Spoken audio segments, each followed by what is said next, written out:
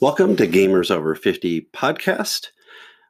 I am going to start this podcast by letting everyone know that I have gone back and I'm re-episoding the titles of the episode, not the actual audio of the episode, to show the correct episode number. And this kind of got out of hand when I started doing two-part episodes, and then I was like, I better fix that because I'm going to start wondering what the episode number is. And I did that with this episode. And this is actually episode 20, Games About Books and Books About Games. And we have not gone to into the future 4 episodes. There are just a bunch of multi-part episodes that we had in there that kind of bounce us up to this. So I thought about this podcast because I've had about 4 or 5 ideas going on at the same time, and then there's another new idea comes in, or it's like, oh, you can go play D&D over here or there. And so this podcast really started because I want to preface this: almost all video games or people who play games, boards, any tabletop, board, dice, card, video, tablet, phone, PC, console, cabinet, have all had a lot of games prefaced out of the books of J.R.R. Tolkien. And instead of going deep into these games, I could spend an entire podcast. I could probably create a whole other podcast just about Tolkien and how he has influenced so much of the world and so much of our culture and so many things, especially games. But one of the things I decided was, you know what, I'm going to go a little bit more obscure, maybe not super obscure on the books. But wanted to preface that with, hey, I'm not going to do the Tolkien thing because I could totally go on this for hours and days. I could spend years of my life. And there are people who have spent a considerable amount of time analyzing it for you. So please do that. But if you've never read any Tolkien books and you're going, you know what, you guys talk about this J.R.R. guy all the time, go get a copy of The Hobbit. Please read it. You'll probably be interested in it. It's good. I've never had anyone come back to me and say, oh, The Hobbit, I hated that thing. But if you do have a young person, I actually found The Hobbit in 4th grade. I was in chess club, and my friend Stacy and I read The Hobbit, and we actually we lived next door, and we started reading it, and when we'd finish a chapter, we'd call each other, and then we'd go outside and talk about it. And it would be like at 9 o'clock at night on a Thursday, sitting outside. Her dad worked at Kellogg's, so it was always fun because you have a bowl of cereal with it too. So anywho, not going to talk about Tolkien. We're on episode 20. We have gone forward a little bit. And so we're going to talk about some games that were inspired by books first. And some of these games I've played, and some of these games I have not, and I will now be looking to play them. But the very first one, and some people may not believe this, but is Assassin's Creed. And it is written by Vladimir Bartol, and it's the novel Alamut, which centers on a guy named Hassan-i-Sabbah. And he is a missionary, a Persian missionary, who goes to a small community in the 11th century and forms, oh boy, and I really hope there's no assassins that are going to come get me for this one, but the Hashashin, or Hashashin. And basically, that's going to further the order. This is a group of assassins, and they believe nothing is absolute reality. All is permitted. So that means they can go and kill and murder and do all that fun stuff that they like to do. Anyhow, but that's the book that actually inspired Assassin's Creed. And I apologize for if there was a beep in the background. That was our Discord server, which we'll go into that soon. That's actually one of those topics that I want to get into because it is going into communications.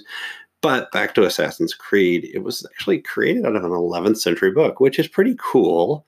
And I really like that it was created, and it's very stayed true to form because some of the games I've played, and the game is, and there's so many of them actually at this point, but they've kind of taken that absolute reality and say nothing is true.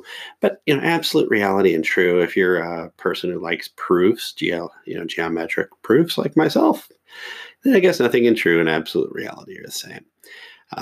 But the first one of these actually takes place outside of around the 11th century, the Crusades, etc. And you have an assassin taking down who else but the Knights Templar, because they're part of the Crusades. Alamut doesn't really talk about how there are any, and in the Assassin's Creeds, and I don't want to ruin the game for anybody, but this was what makes it good, is that there's, high-tech, ancient controls, so things that control humanity, or you can basically change humanity's actions that are developed for this. And it's a series of magical artifacts and basically preventing something. So I haven't played the first game. I've actually played the third game. I got it for free, so of course you're gonna play a game for free. And what's even kind of neat is that you have the book, you have the games, and there's also a movie. But you're gonna have to wait because that movie podcast is also another one of those. Going down a little bit, or going down to the next step, and actually going north, I guess, because we were talking about the first one is in Persia. The Witcher is a book, and it is a Polish short story, and it came out in the 80s. And I feel really bad. I apologize. And I know some really cool people from Poland. Andrzej Sapkowski. I think I got his last name correct, but I apologize. Andrzej, if that is not your first name, but it's quickly, it became one of these more, popular fiction series. And I was sitting here kind of thinking in my head, and then I went to a friend of mine who's not a gamer, and I said, what do you think is a really popular American book? And they're like, oh, and I live in the Pacific Northwest. They're like, oh, Twilight. And I'm like, no, well, okay, maybe, but no, that's a here. And they're like, oh, 50 Shades. I'm like, okay, stop. You just got to quit with the Pacific Northwest books. But it's an interesting thought, because there are books that fit regions, like the book in Midnight in the Garden of Good and Evil, or Midnight in the Garden. Yeah, I think that's what the book that is out of Savannah. And so, you have these regional books that fit into it. But what's really kind of cool, and what I liked, and I actually have read the short story because I thought it was really good, is that you have, in The Witcher, you have a character who is very flawed he's fighting evil, but he has this like gray ethics. And, we talked a little bit in Dungeons and Dragons. We have people who are very lawful and people who are very not lawful. And this person's kind of in the middle. So it makes this character very interesting. It makes him kind of fun. And the main character, Geralt, that's in it, is, he basically goes through, and you change how the game can be as you're playing it. So you may, you can, change some of the effects of what you're doing as you go through the book, or through the game, not through the book, but it's written per the book, because it does have that gray ethics built around it. Now, what's interesting is what this is kind of funny though, right? This is the Americanizing of it all, is that the series is known as, and I hate to say this, Weidman. I hope that's Weidman, Weidman, Wiedmin. But when it got translated into Hexer, which really isn't like a normal cool book.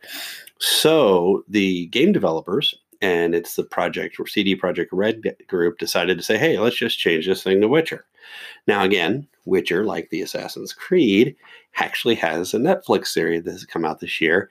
And I forgot to say, in the Assassin's Creed, the lead character is played by Michael Fassbender, who is a really, really good actor. He's been in tons of stuff, but it's kind of interesting he gets to play that character, but he's also played the character Magneto for the X-Men in those movies, which, apologies for anyone who I've just crossed into the boundaries of comic books from games. Anywho, I think Magneto is in some games. We'll find out soon enough. But Henry Cavill plays, Geralt, the character in the Witcher series. And I've heard really good things about it. I've had a little battle with Netflix, so we're going to see if I get Netflix soon. If I cut the cord, I'll get Netflix. But you may remember Henry Cavill. He was the lead of Superman. And he's probably pretty close to being a good, as they say, a good Superman, or he looks like a Superman. So you've got that person. Now, the next book is kind of off the charts a little bit. And then we're going to go back on the charts for a second. But there's a book called Parasite Eve. And it is a really cool concept. So the book is talking about the mitochondria that live inside our bodies. They're basically living in there, and they're keeping their time. And at one point, they decide at the perfect evolutionary time that they're going to take over and control people's genetic code. And so the author, and oh boy, I apologize. I think I get this last part of the name, Hideaki Hideaki Sina's novel Parasite Eve really creates this chilling book where you have this parasite known as, air quotes, Eve, and she awakens and starts controlling people that she comes into. And so, in order to have a perfect life form, Eve is adjusting the human condition. It's actually kind of a horror movie or book. I think it was actually in a movie at some point. I have to look on that one. This is the one I wasn't really able to find it because the movie Parasite just won the Oscars and stuff here in 2020. But what's kind of crazy about this is the book was published in 1995. And just in case we ever go into the next millennium, I don't think that'll happen. I hope so. It'd be really cool. But, this book was translated into English in 2007. So for 12 years, people say in the United States or really anywhere that people speak English didn't have a chance to enjoy this book. Bummer, of course, right? So the game, which is created by Squaresoft, and Squaresoft used to be a huge RPG. Well, they still are. Huge RPG group, created the game as a sequel. So it's not taking the book and making it into a game. It was created into a sequel, which is really cool because it's a different concept is that you can read the book and then now go and play the next step in the book, which I think is a really awesome concept. It's kind of why Parasite Eve jumped out at me. But you do play as a police officer, and you have a 6-day period where New York is kind of going to the dogs. And I'm not going to read exactly the author, and I'm going to give credits here in a minute. But basically New York's not going well because Eve's coming back. And so that goes, it gets kind of crazy. And one of the examples is you have spontaneous combustion of a entire theater crowd was one of the examples. And so, it's probably, and the author said it's probably not the grossest thing you're going to see in New York City. I can agree a little bit on that one. I've seen some kind of gross things, not really too much gross stuff. I love New York. New York's awesome. Good place to have games too. Awesome. So the last book that kind of turned into a game is from one of my favorite authors of all time. And it'll weird people out when I say this, but I have a lot of favorite authors, so they go all over the board, and I don't really follow political beliefs. But BioShock. And BioShock is actually kind of a creation out of Ayn Rand's. I like to say Ayn Rand because I think it's cool. Ayn Rand's novels of Atlas Shrugged. And you have The Fountainhead, and you have, really going to that depth of it. And what's interesting is one of my favorite things, and I've always considered this to kind of, if I could have a long bumper or a license plate, is to have who is John Galt, or even just John Galt if I can get 8 letters on there.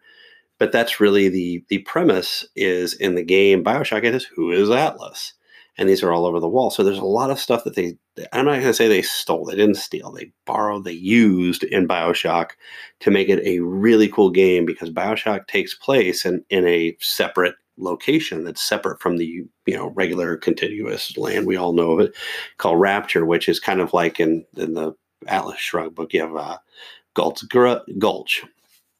And so, actually, it's not an Atlas Shrugged. Is it an Atlas Shrugged? Oh, shoot. This is horrible. I've read all those books, and now I'm having a complete brain fart. Anywho, so, you have these characters that look parallel to, say, somebody like a Howard Hughes or a Disney. And I've always wondered kind of, would Steve Jobs be in that if that happened, something like that happened today, or if people were leaving. But you have Ayn Rand and Andrew. And so Andrew Ryan is the character in BioShock, which if you are now doing the same thing I kind of did when I read this, is like, Ayn Rand, Andrew, those names kind of go together. And what's interesting is there's some quotes that really that basically piece together, kind of how Ms. Rand and everything worked in her space. And they say in the book, it says, I am Andrew Rand, or in the game, I am Andrew Rand. I'm here to ask you a question. Is man not entitled to the sweat of his brow? No, says the man in Washington, it belongs to the poor. No, says the man in the Vatican, it belongs to God. No, says the man in Moscow, it belongs to everyone. And he says, then I rejected those answers. Instead, I chose something different. I chose impossible. I chose rapture, a city where the artist would not fear the censor, where the scientist would not be bound by petty morality, where the great would not be constrained by the small, and the sweat of your brow rapture can become your city as well. And it's very parallel to what John Galt says in the book. And it builds on, a political theology. And again, this isn't my personal opinion. This is just kind of out there, but it's called objectivism, which is built on capitalism and the reality, reason, and self-interest. And objectivism is defined as the tendency to lay stress on what is external to or independent of the mind, the belief that certain things, especially moral truths, exist independently of human knowledge or perception of them. So that's like you're choosing your own role, right? You're not following. And while Ayn Rand was an atheist, the interesting thing is in what they talk about the invisible hand, which is a metaphor used to describe social benefits resulting from individual action. So let's say in today's world, Elon Musk creates the power cell, and that now, say, 20 years, 10 years from now, basically it's helping power self-portable generators, so that for people who do not have a home, they can have a home where they can take that home, that generator, that energy with them from their house to their car, etc. He's creating that. And yes, it just happens, but it does benefit everybody. So, it's something where it reaches down, and it's not just used by people who can spend a lot of money. They reaches down. And again, I don't want to get into too much of a ideological piece here, but BioShock was really one of those games that was introduced when I kind of went to PC games at the time. I was like, all right, I'm done with consoles for a little bit. And this is in 2007. And I was like, going back, if I had seen this, or I'd heard about this, or even probably played it for 15, 20 minutes, I probably would have gotten into the philosophy side of it, in the interest of philosophy and the story, and said, oh my goodness, this is just, like an Ayn Rand novel. So, think about when you're looking at these books and these games. We've talked about 3 or 4 very distinct games that are on there. And, this one is the first kind of, what's the word I want to use? Ideological game that's got an ideological book behind a game. So that was going into the deep end of the pool. Let's jump back into what we call the other place, and let's talk about games that have inspired books. The first one that I'm going to pick on, and I'm going to pick on the one that has the least amount of titles behind it, but is Alan Wake. So Alan Wake is a psychological thriller game. And you follow this person who's a novelist in the game as he's trying to find his wife. And she's disappeared in a small town, and he keeps encountering things that have happened in his last book. And, they've only changed from the way he remembers writing them. So Alan, is starring this like a novelist. He's going through, and the inception inception way around it is you're diving into his thought stream, and you have to get outside of the logic that you would think it is, because if you played the game, it's going to be a little, you can change or choose not choose your own adventure, but choose a pathway. But it is pretty much written right out of the game. So Alan Wake, if you like the psychological thriller, and you can play the game and then read the book, or you can read the book and then play the game, which, a lot of people say, oh, don't read the book before you go to the movie, or I don't watch the movie and then read the book. It'll totally ruin the movie. It's read the book before you go to the movie. Don't watch the movie before you go to the book. There's only one movie, in my opinion, that has done that. And we'll talk about that in another podcast. I know, super teaser. All right, the other 2 are huge game franchises. And the first one is Warcraft. And Warcraft released its very first game, Warcraft Orcs and Humans, in 1994. They have had 18 game titles since. Now, when I say they have 18 game titles, they've had the MMORPG, which is a massive multi-million online role-playing game. It's like at one point, I think there were like 20 million people playing it. So they've had that, and they have expansions that are attached to that. But what's interesting about Warcraft, and we haven't done a huge podcast on them just because, that's again going back to the same thing that we kind of talked um, about Tolkien, is it's huge. There's a lot of stuff going on. But most of the games and the books are centered around the world of Azeroth, which again got that fantasy setting. Thank you, JR. And you start out with basically looking at the human nations in there, and then you see the orcs and the horde, or the orcish horde, or the what's called the horde in there, and they come through a dark portal, and they're from a land called Draenor, and then ultimately it expands into all of the different new continents that have been brought into the Warcraft book. Now there are 36 books that have been written. So if you think since 1994, 2020, it's 26 years. Over 26 years, we've released 18 games, but 36 books. So that's 2 books per game, which is kind of the way it could be, because each time they release an expansion, you have, the good side, which, everyone will say is the Alliance, unless you play on the Horde side, and you have the bad side, which is the Horde people. So you could create a book for each one of those, but you can also go deeper into certain characters that have changed the game, or pivotal characters, or like, mega bosses that you have to go out after. But really what's kind of cool about this is you've also had comic books that have come out of this. And I know comic books, some people say, oh, that's not a book. Too bad. Comic books has books in the word. So you have comic books that have come out, and both Blizzard 3 has delivered. The people who wrote the game has created their own. Wildstorm, a publisher, has created them. And now DC Comics have published Warcraft comic books between 2007 and 2016. So you have a lot of them out there. Additionally, you have manga, which if you've never seen that, go to the Barnes and Noble, or go to a bookstore, or go online too, but go to a bookstore and you'll see ask them where the graphic novels are. And then you'll say, oh, but hey, where are the manga books? And they're probably right on the other side of the aisle, or just down a little bit.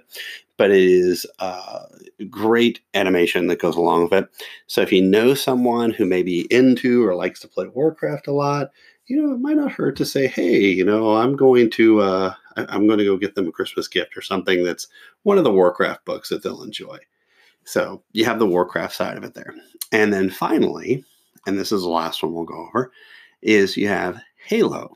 Now, Halo originally was created by Bungie. Now it's created by and taken over by Microsoft. And I've actually got to meet the executive producer once, and super, super amazing person.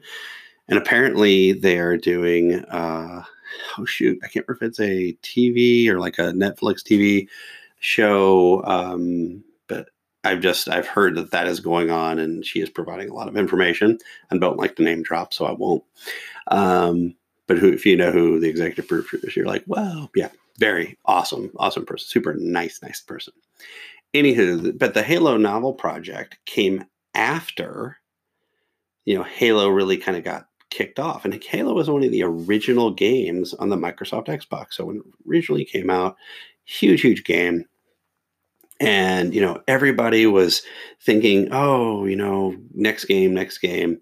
But what was interesting was the books, and this is what I love. Again, I read this off an article, so I have to read it verbatim. Contrary to popular belief, the project was overseen by Microsoft Game Studios Franchise Development Group, and not by Bungie Studios. So when they started creating these novels, the Microsoft team saw, hey, we can create the novels. This is an amazing game. Let's do that. And I will tell you, I know a lot of people who are gamers that are into science fiction or fantasy novels and into art, and the art of some of these books is incredible. I'm going to finish up with that when we're all. But, Microsoft kind of foresaw, and as the Microsoft Bungie relationship kind of split apart a little bit, the Halo books started, growing to where you had more and more Halo books. So a lot of those elements that, eventually, came out of a book that went into the game or came from the game, or actually didn't really, like, they were introduced after the book was created, uh, really happened right after 343 Industries, which is who builds and writes Halo and everything, came together. And they really felt that there was this expanded connectivity between Halo Media and developing these novels and making those novels intertwine with the game. And you'll find people, and I really do. I've looked at the books, I've played the games, I've played Halo, and I've looked at the books. I've even read they actually have graphic novels and things like that. It's fantastic. They really go deeper into the art, and you get a little more character development that go along with them. So really looking at that, and what's great about those books is that you have, I think, like the first three books were published by Del Rey, and then Microsoft started working with Tor Books, and eventually they published all the Halo novels from 2006 to 2014. So if you're a Halo person, or a Halo person that might want to play, definitely connect them into the Halo books.